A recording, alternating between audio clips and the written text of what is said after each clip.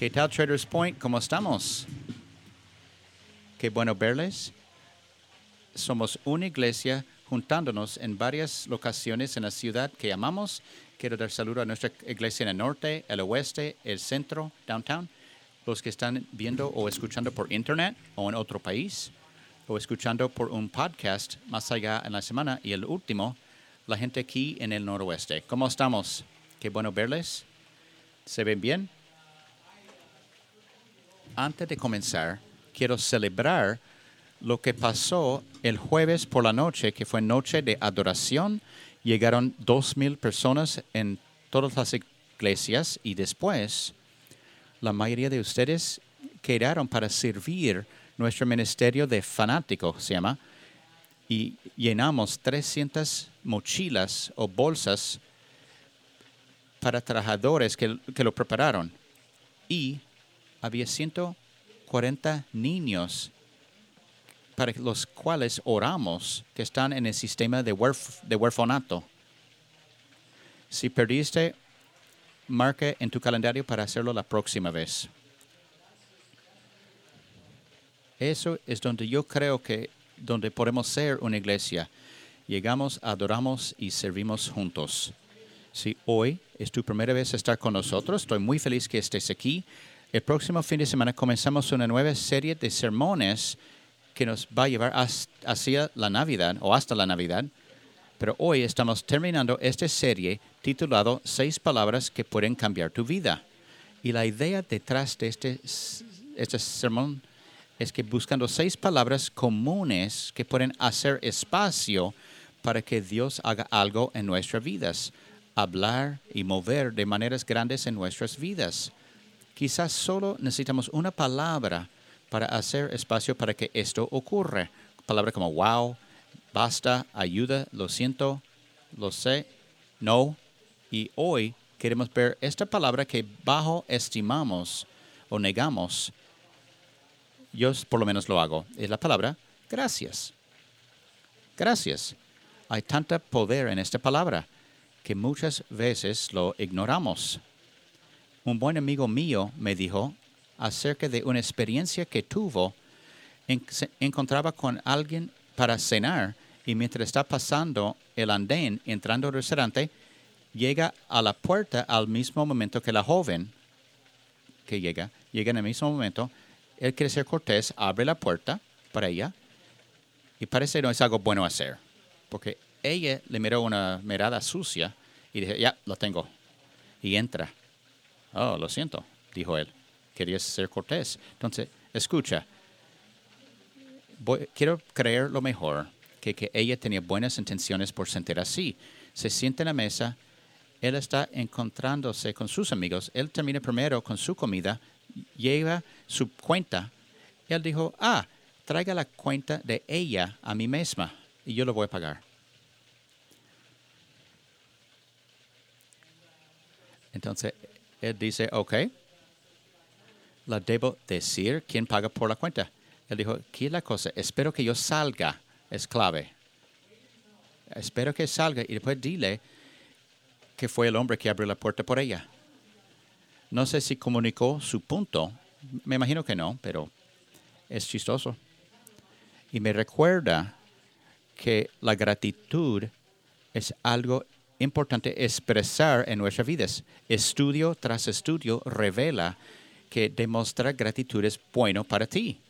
Es bueno para ti físicamente, psicológicamente, reduce la depresión, aumenta los niveles de energía, duermes mejor por la noche y también la persona a quien expresas gratitud va a ser su día. Pero el asunto con la gratitud es que aprendemos acerca de la gratitud de las maneras equivocadas. Aprendemos de la gratitud como si fuera una transacción. Es una de las primeras cosas que demostramos o enseñamos a nuestros niños. Palabras, no niños, no palabras. Es una de las primeras cosas que los enseñamos y lo hacemos equivocadamente. Y yo he hecho equivocadamente también. Significa eso. Ponemos algo frente de los niños que quieren, como dulces, un juguete, y lo alcanzan, y después lo sacamos y decimos, no. ¿Qué dices? Ahora, no. No ahora.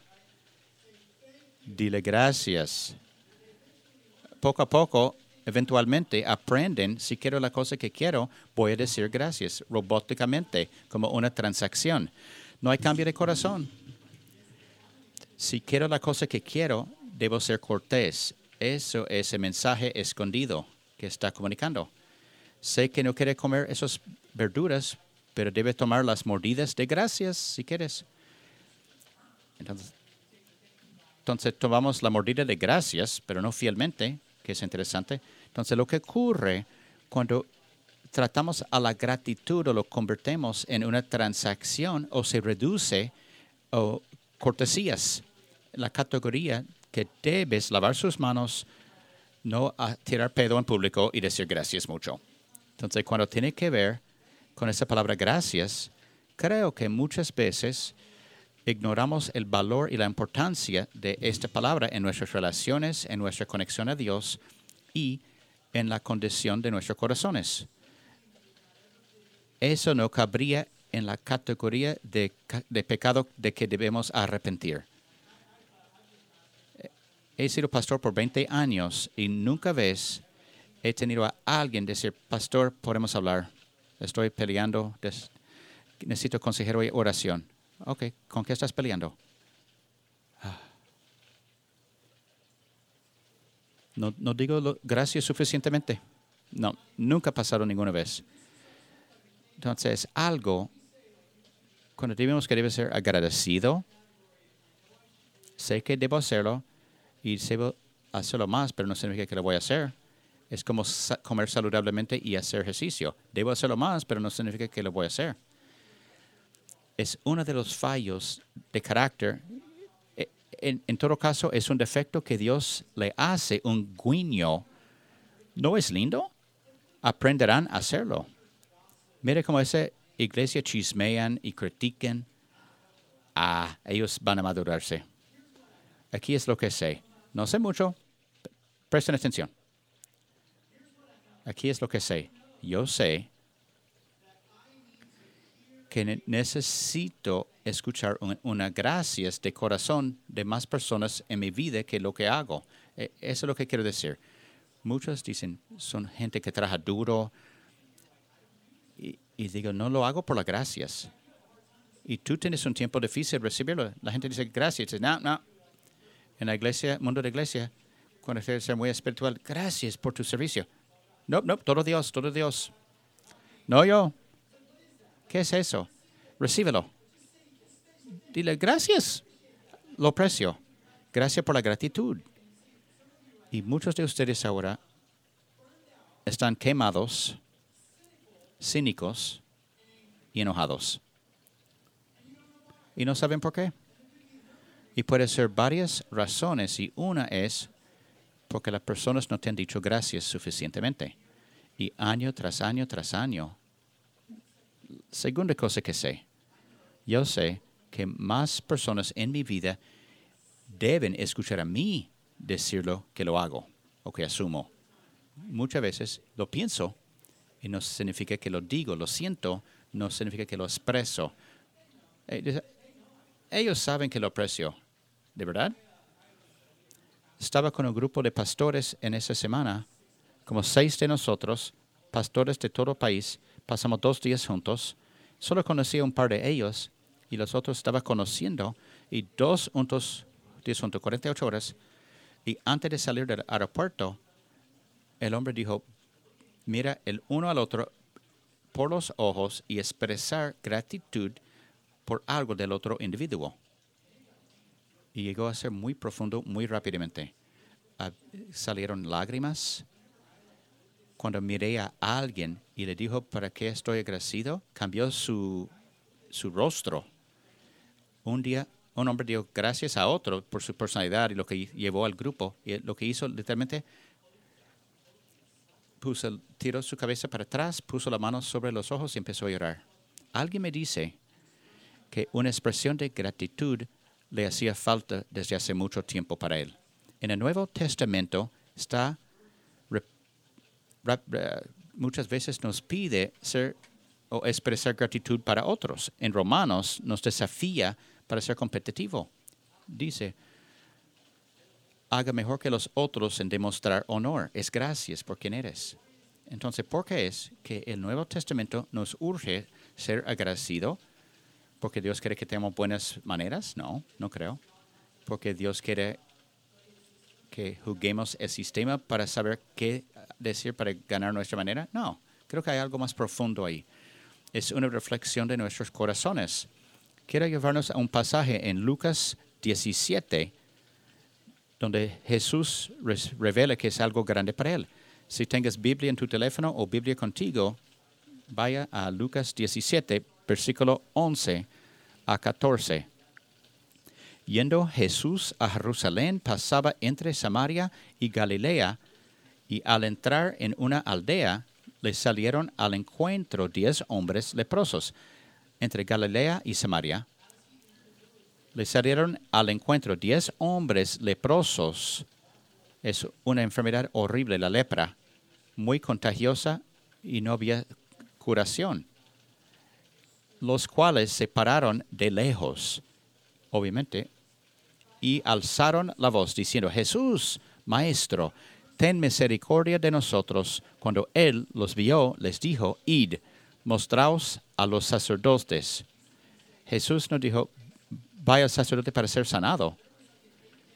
Había un ritual de 8 días para sanarse. Estaban muy conscientes de eso, pero Jesús no dice, vaya a ellos para que te hagan ceremonia para limpiarse. Dice, no, id, mostraos a los sacerdotes. Y él sabía que, dice, y aconteció que mientras iban, fueron limpiados.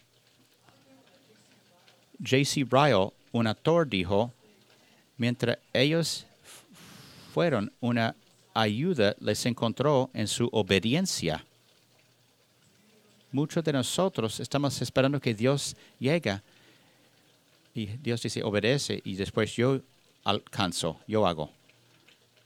Él provee poder mientras se necesita. Dijo, id, presentarte a los sacerdotes, pero vamos, y mientras caminaban, fueron sanados. Yo creo que lo que Jesús hacía es que estaba como pateando a la religión. Es algo que debe saber de nosotros. No somos religiosos o no tenemos que ver con la religión. La religión es mi esfuerzo para probarme a Dios. Mi esfuerzo para ser amado por Dios, para ser suficiente moral para Dios. Y Dios no le importa eso. Es relación, llegar a mi Hijo Jesús. Eso es lo que preferimos. Es la palabra evangelio. Estás amado por el evangelio, por Jesús. Eres suficiente por Jesús y libera.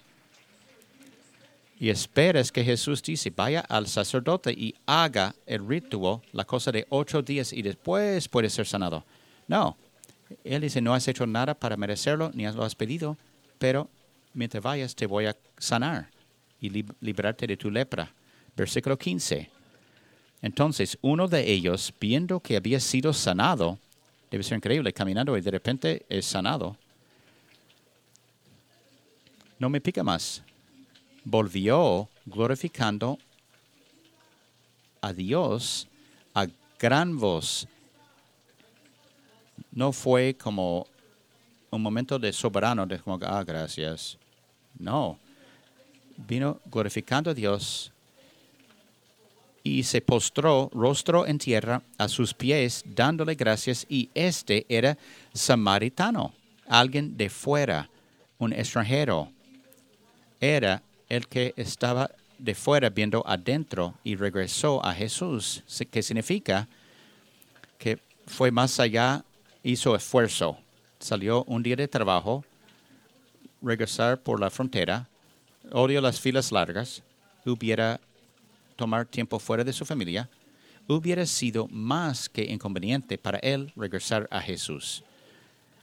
Los otros 9, no todos eran samaritanos de los 10. Había otros, no sé cuánto, quizás los demás, los otros 9, que estaban en Galilea, que era solo de 15 minutos en camello.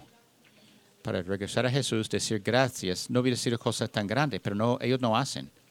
Pero el hombre que estaba más lejos, él regresó y dijo, gracias. Y respuesta de Jesús, versículo 17. Respondiendo Jesús dijo, ¿no son 10 los que fueron limpiados? ¿Dónde están los otros? ¿Y los 9? ¿Dónde están? No hubo quien volviese y diese gloria a Dios sino este extranjero. Parece que Jesús está sorprendido aquí. Y vale la pena notar, porque rara vez es sorprendido Jesús. Lees los evangelios, su vida de ministerio, y raramente Jesús está fuera de guarda o no vi eso. Y él tenía la manera de ver las cosas por atrás. Encontró un rico, llegó a Jesús para seguir el sendero. Y dice, ¿qué tengo que hacer para heredar la vida eterna? He mantenimiento. Dijo, increíble. Vende todo lo que tienes a los pobres. No usó algo para salvarse, lo utilizó para probar su corazón. Y el hombre dijo, no puedo hacer eso. Ya estoy fuera. Y sale. Lo abandona. Y Jesús no fue sorprendido. Wow, me sorprendió. No. Está en el griego. No sabía que ibas a creerme. No hizo eso. Lo dejó caminar. ¿Puedes imaginar el día que Jesús conoció a Judas? Si no sabe, Judas fue uno de los 12 discípulos que vendió a Jesús por unas piezas de plata. Lo traicionó. Imagínate el día en que él conoció a Judas. Hola, mi nombre es Jesús. ¿Tu nombre? Judas. Oh. He escuchado de ti. Yo sé qué va a suceder. Y lo que me asombra, Jesús lo invita a Judas a seguirle. Jesús nunca fue asombrado, pero aquí parece asombrado, asustado. Y de verdad, dañado, lastimado. Y tú has estado ahí, yo sí. Has hecho algo muy simpático para alguien. Hiciste mucho esfuerzo, le diste un complemento, una sonrisa, una promoción. Permitiste que esta persona entraba frente a ti en tráfico y no te reconocen. No te dan un saludo de gracias. Todos saben que hay que hacer eso. Y tú estás esperando, ¿qué? No sabía que el rey o la reina estaba en el pueblo. Yo no estoy ocupado. Hice algo simpático porque no me das un gesto. Duele. Y esos 9 hombres no hacen el esfuerzo para volver y decir gracias a Jesús. Fueron suficientemente religiosos para saber que deben ir al sacerdote para ver qué puede hacer, pero este revela que sus corazones han sido cambiados por la gracia que Dios los demostró por medio de Jesús.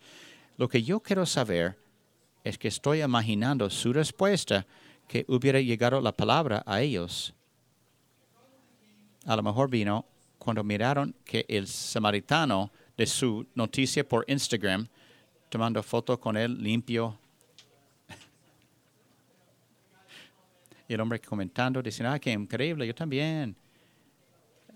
¿Escuchaste que Jesús está irritado, que ustedes no dieron gracias? Imagina su respuesta. Ni puedo imaginar. ¿Lo iba a decir gracias? Estoy ocupado ahora. Estaba yendo a Starbucks y estoy haciendo mi cosa. No sabía que Jesús hizo eso para unas gracias. Muchas excusas de por qué no. Porque no lo agradecieron. Yo escribí una lista en esta semana a nivel de corazón por qué no digo gracias más. Aquí es lo que tengo. 1, desanimación. Expectativas no cumplidas. Hiciste algo bueno para mí, pero no es lo que yo quería. Dijiste algo simpático para mí, pero no es la cosa que necesitaba escuchar. Entonces, si vivo con un sentido de expectativas insatisfechas. Otro, equivocación. Quise decir, estaba ocupado, iba a hacerlo, te iba a mandar una tarjeta o un correo, no hice. Otro, asunción. Ya saben cómo me siento. No hay que decirlo verbalmente. Ellos saben. ¿De verdad? Subestimar. No es realmente necesario. Es nada más que buenas maneras. Otra vergüenza. Estoy avergonzado. ¿Será incómodo? ¿Me cuesta expresarme? ¿Es más fácil dejarlo? Muchos hombres pelean con eso. No digo que las mujeres no, pero yo sé que los hombres muchas veces nos cuesta expresarnos. Otro, aprensivo. Me cuesta mucho expresarme o articular lo que está pasando dentro de mi corazón. ¿Y cómo se va a percibir? Quizás creen que voy a querer algo. Entonces no digo nada mejor. Otro, derecho. Ese es grande. Derecho. En dueño o derecho. Alguien me debe. Entonces, muy difícil decir gracias. Y eso sale de vez en cuando. Lo veo en mi propio corazón y carácter. Hace unos meses atrás, estaba con prisa y tuve que pasar por Starbucks para buscar algo antes de una reunión. Por la tarde necesitaba energía. Y alguien me corta en la fila de carros y yo estaba tan irritado. Y hacen un orden largo. Yo estoy esperando, me cortaste, pero voy a estar bien. Voy a mantener mi temperamento. Y estoy en la fila y hacen su orden. Yo llego a la ventana y la mujer me manda mi bebida y me sonríe. Y dijo, esa persona de frente de ti pagó por tu bebida porque se sintieron malo por cortarse. Y yo me sentí así pequeño. Solo un gesto, demostración de gratitud para quitar ese derecho que sentía. Otro, envidia. No quiero que tengan una gran cabeza. ¿Has dicho eso? Lo animaría, pero no quiero que crezca en su cabeza. Tienes que decir eso o pensar eso. No digas eso más. Eso es lo que quiero decir. Aunque tengan una gran cabeza, aunque tengan un problema de arrogancia, Dios me dio el trabajo para hacer más chiquita su cabeza. Deja a Dios trabajar con su cabeza. Tú no sabes qué está corriendo en su corazón. Nunca dijo Dios, no digas gracias porque van a ser humillados. Otra preocupación. Estamos tan preocupados que solo podemos ver son los problemas que tengo por frente o enfrente. Entonces estamos preocupados todo el tiempo. Y lo que Jesús dice luego, para terminar el pasaje en 17:19, y le dijo, levántate, vete, tu fe te ha salvado. Lucas 17, versículo 19. Yo dije, espera un segundo. ¿No fueron sanados los otros 9 también? Y es la primera vez y la única vez que utiliza esa palabra. Usa limpia. Eso dice salvado. Solo uno salvado, los otros limpiados. Solo uno cambiado, transformado. Es la cosa aterrorizante, especialmente personas de iglesia, incluso yo. Si has estado en la iglesia por más de 6 meses, eres persona de iglesia. Y lo que puede suceder es que estás limpiado, pero no significa salvado. Y las personas que están salvados, pero no salvados o sanados, son barricadas al Evangelio.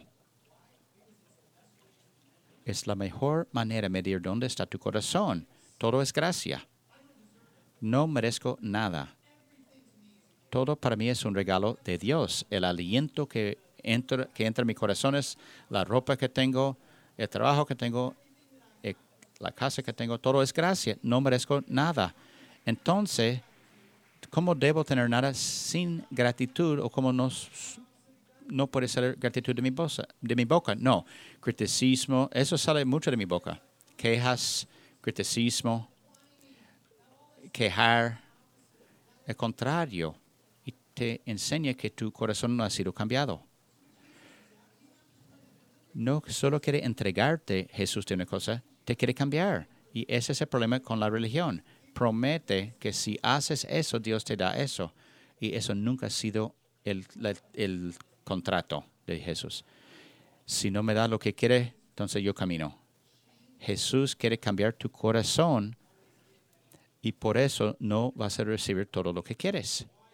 Es porque las cosas no siempre van a tu manera, porque la transformación nunca es una transacción. Y tampoco decir gracias. Jesús es más interesado en tu corazón y tu carácter. Y por eso el apóstol Pablo, cuando escribió una carta a un joven líder, en 2 Timoteo 3, versículo 1 a 2, dice, también debes saber eso, Timoteo, cabeza arriba, que en los postreros días vendrán tiempos peligrosos, porque habrán hombres amadores de sí mismos, ávaros, vanagloriosos, soberbios, blasfemos, desobedientes a los padres, ingratos y impíos. Leí mucho ese pasaje, pero perdí esa parte de ingratos. En los últimos días vas a ver personas que son ingratos, personas ingratas. Y parece fuera de lugar. ¿Tiene malas maneras? ¿Qué significa? No, ¿por qué incluyó ingratos? Porque uno de los rasgos del viaje hacia la transformación es un corazón definido por la gracia. Revela que Jesús ha cambiado mi corazón, no solo me ha dado lo que quiero. Entonces, ¿qué son algunas de las cosas que hace la gratitud? Quizás quieres anotar esos. Es bueno mantener la cosa en perspectiva. Me ayuda a entender, me da una ayuda a poner las cosas en perspectiva. Cuando me casé con Lindsay, en el día de matrimonio, hicimos un matrimonio fuera. Nos casamos en el suroeste de Missouri en junio y el clima puede cambiar tan rápidamente. Estaba lindo, soleado, cielos azules y de repente vino un nube oscuro, se estaciona sobre la casa en donde los íbamos a casarnos. Y no exagero. Entonces, si entre una milla en cualquier dirección de la casa, soleado. Pero por una milla alrededor de la casa fue aguacero. Y pensé que Dios me estaba castigando, que hice algo equivocado. Lluvia. Estamos esperando que parara y estaba llegando a un chozo atrás. Pospusimos la boda por media hora, pero después hicimos la boda en la lluvia. Y alguien casi se electrocutó. Fue increíble. Los novios reempapados y quieren mantener seca mi novia. Y tenían una paraguas sobre la mesa y lo tuvo así fuerte, temblándose, porque era una paraguas fuerte de mesa. Lo tenía sobre nosotros. Y cuando terminó la ceremonia, partieron las nubes y salió el sol. Gracias, dije a Dios. Entonces, ahí estamos en la fila recibiendo a las personas y un grupo de jóvenes que asistieron a nuestra boda de las islas caribeñas. Y no sé por qué estaban ahí, pero ahí estaban. ¿No tenía algo mejor que hacer? Eran amigas de una colega de la universidad, pero llegaron en la fila de recepción y tenían una gran sonrisa en sus rostros. Y tú debes estar tan animados. ¿De qué hablas? Llovió en tu día de boda, tu día de matrimonio. No sigo. Dijeron, en nuestra cultura, la lluvia es un señal de bendición de Dios. Y es tan obvio que Dios está bendiciendo tu matrimonio. Ya, yo sabía eso.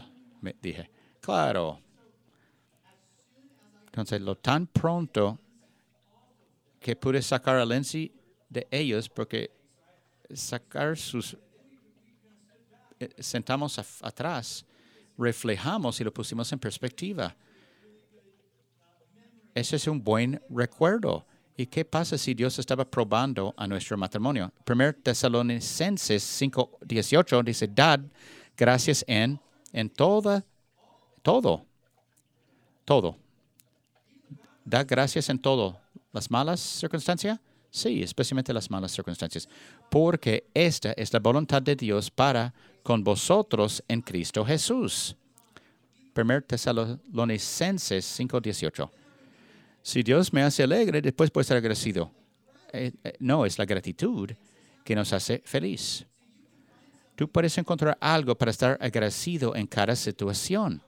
Y yo diría que no digo de un tipo de optimismo inocente, una inocencia. Se me rompió el pie, pero voy a estar agradecido. No, no digo eso. Yo digo un sentido de gratitud genuina.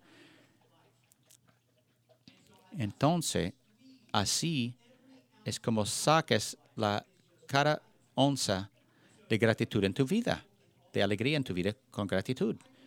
Puedo estar, puedo estar agradecido cuando alguien me complementa. Puedo estar agradecido cuando alguien me da su asiento. Cuando alguien me deja entrar al tráfico o no. Puedo estar agradecido cuando llego tarde a una reunión. En vez de dar un tipo de excusa, pues, gracias por su paciencia. Y a ver cómo cambia la otra persona. Puedo estar agradecido cuando la persona es rudo. Estoy agradecido que no estoy teniendo un mal día como ellos. Puedo estar agradecido en cada circunstancia. Y mira lo que eso va a hacer a tu metro de felicidad. Siguiente aplicación. Me recuerda que no se trata de mí. Porque tenemos tendencia de hacer todo de nosotros. Pero me recuerda que no se trata de mí. Entonces, ese es un desafío mientras sigues a Jesús. La gratitud te ayuda a quitar el foco de atención de ti mismo. Te voy a dar un gráfico, demostrar un gráfico. Nunca he hecho eso en público, pero lo voy a probar. Es muy importante. Ese gráfico, eso simboliza el viaje hacia madurez espiritual. Entonces, negativo 5 es como alguien lejos de Dios, cínico, un cantante líder de una banda satánica.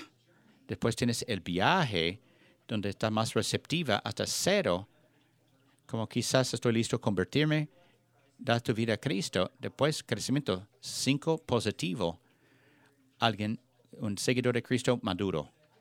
Yo creo que nuestra iglesia es buena a llegar a negativo 3 hasta positivo 3. Mi observación es cuando un seguidor de Cristo llega a 3 positivo. Hablo de experiencia en mi propia vida.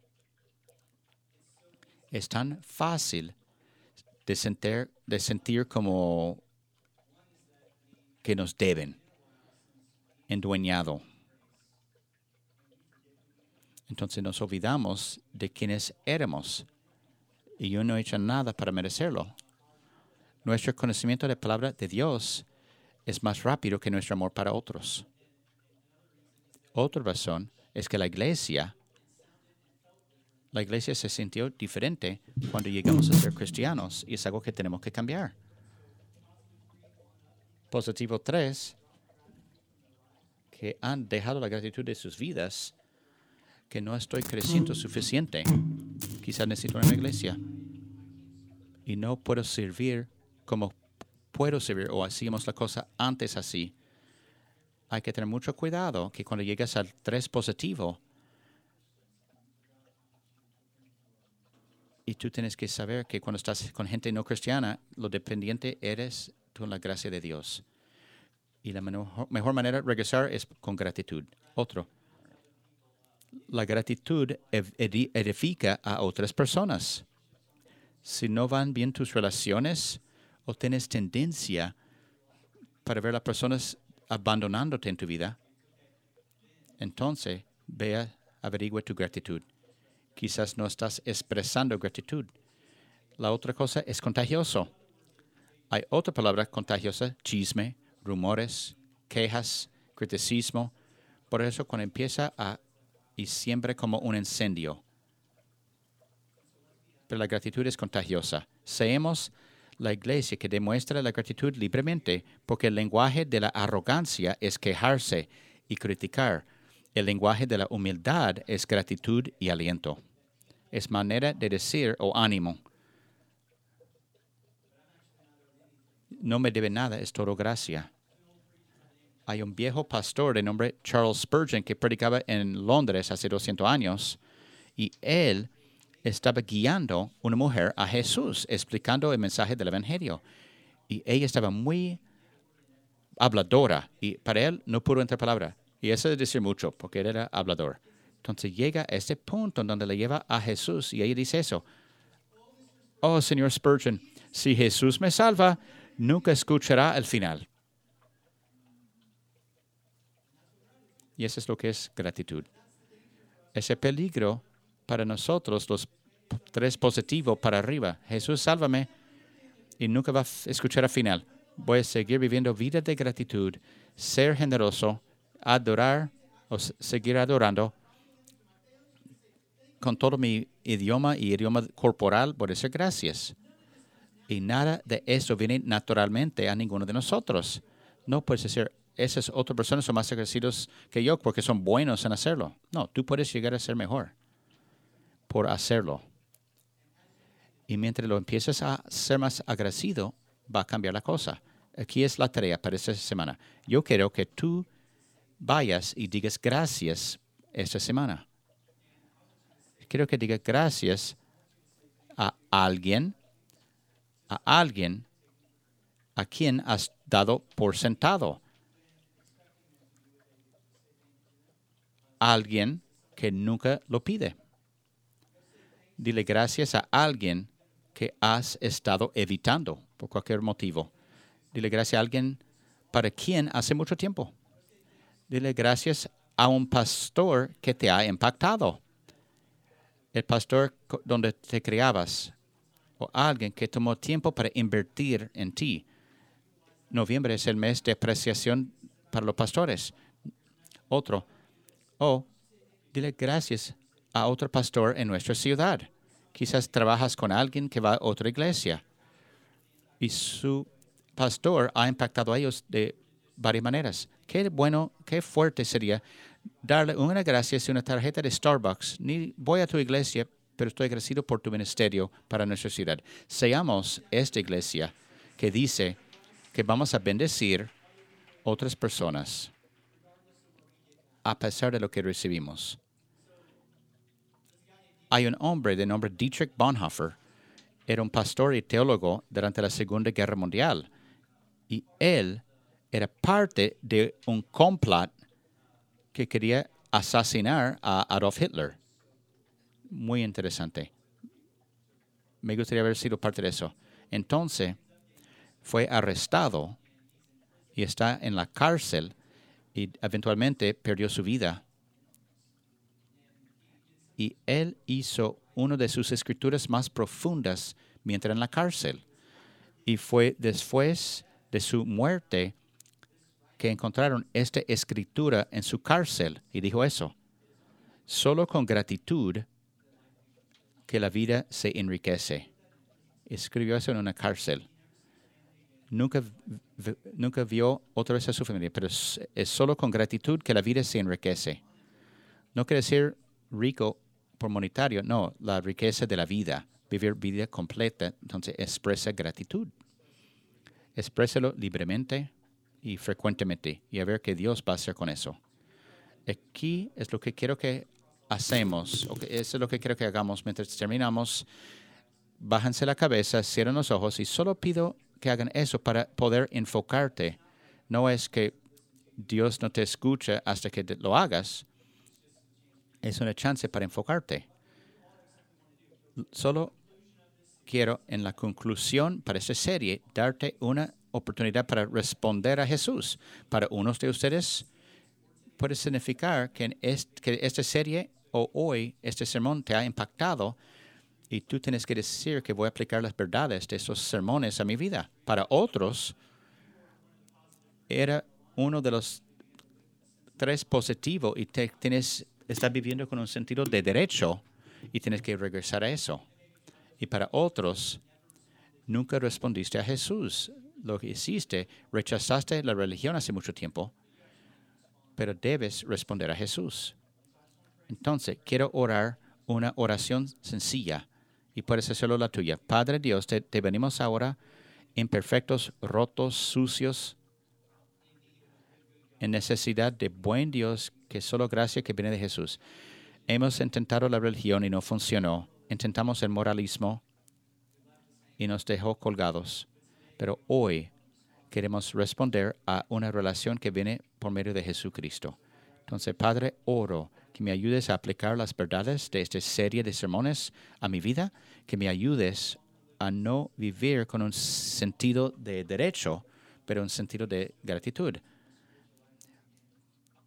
Que despierta en mí las llamas. Quiero responder a la salvación que viene por medio de Jesucristo, admitiendo que soy pecador, abriendo mi vida para que entres. Oro que tu espíritu reside en mi corazón y darme cuenta que ahora es un viaje hacia crecimiento transformacional. Yo dejo bajo mis armas y mis esfuerzos y te lo entrego. Lo pedimos en el nombre de Jesús. Amén. Con cabezas bajadas, quiero preguntar, si tuviste un momento donde oraste algo, momento entre tú y Dios, si puedes levantar tu mano. Si tuviste un momento entre tú y Dios. En esta iglesia hay brazos levantados por todo el salón. No estás solo. Entonces vamos a gastar unos momentos en este espacio y a ver qué Dios va a hacer. Oro que el Espíritu esté aquí, trabajando en nuestros corazones. Que esto ocurra y después cantamos juntos en unos momentos.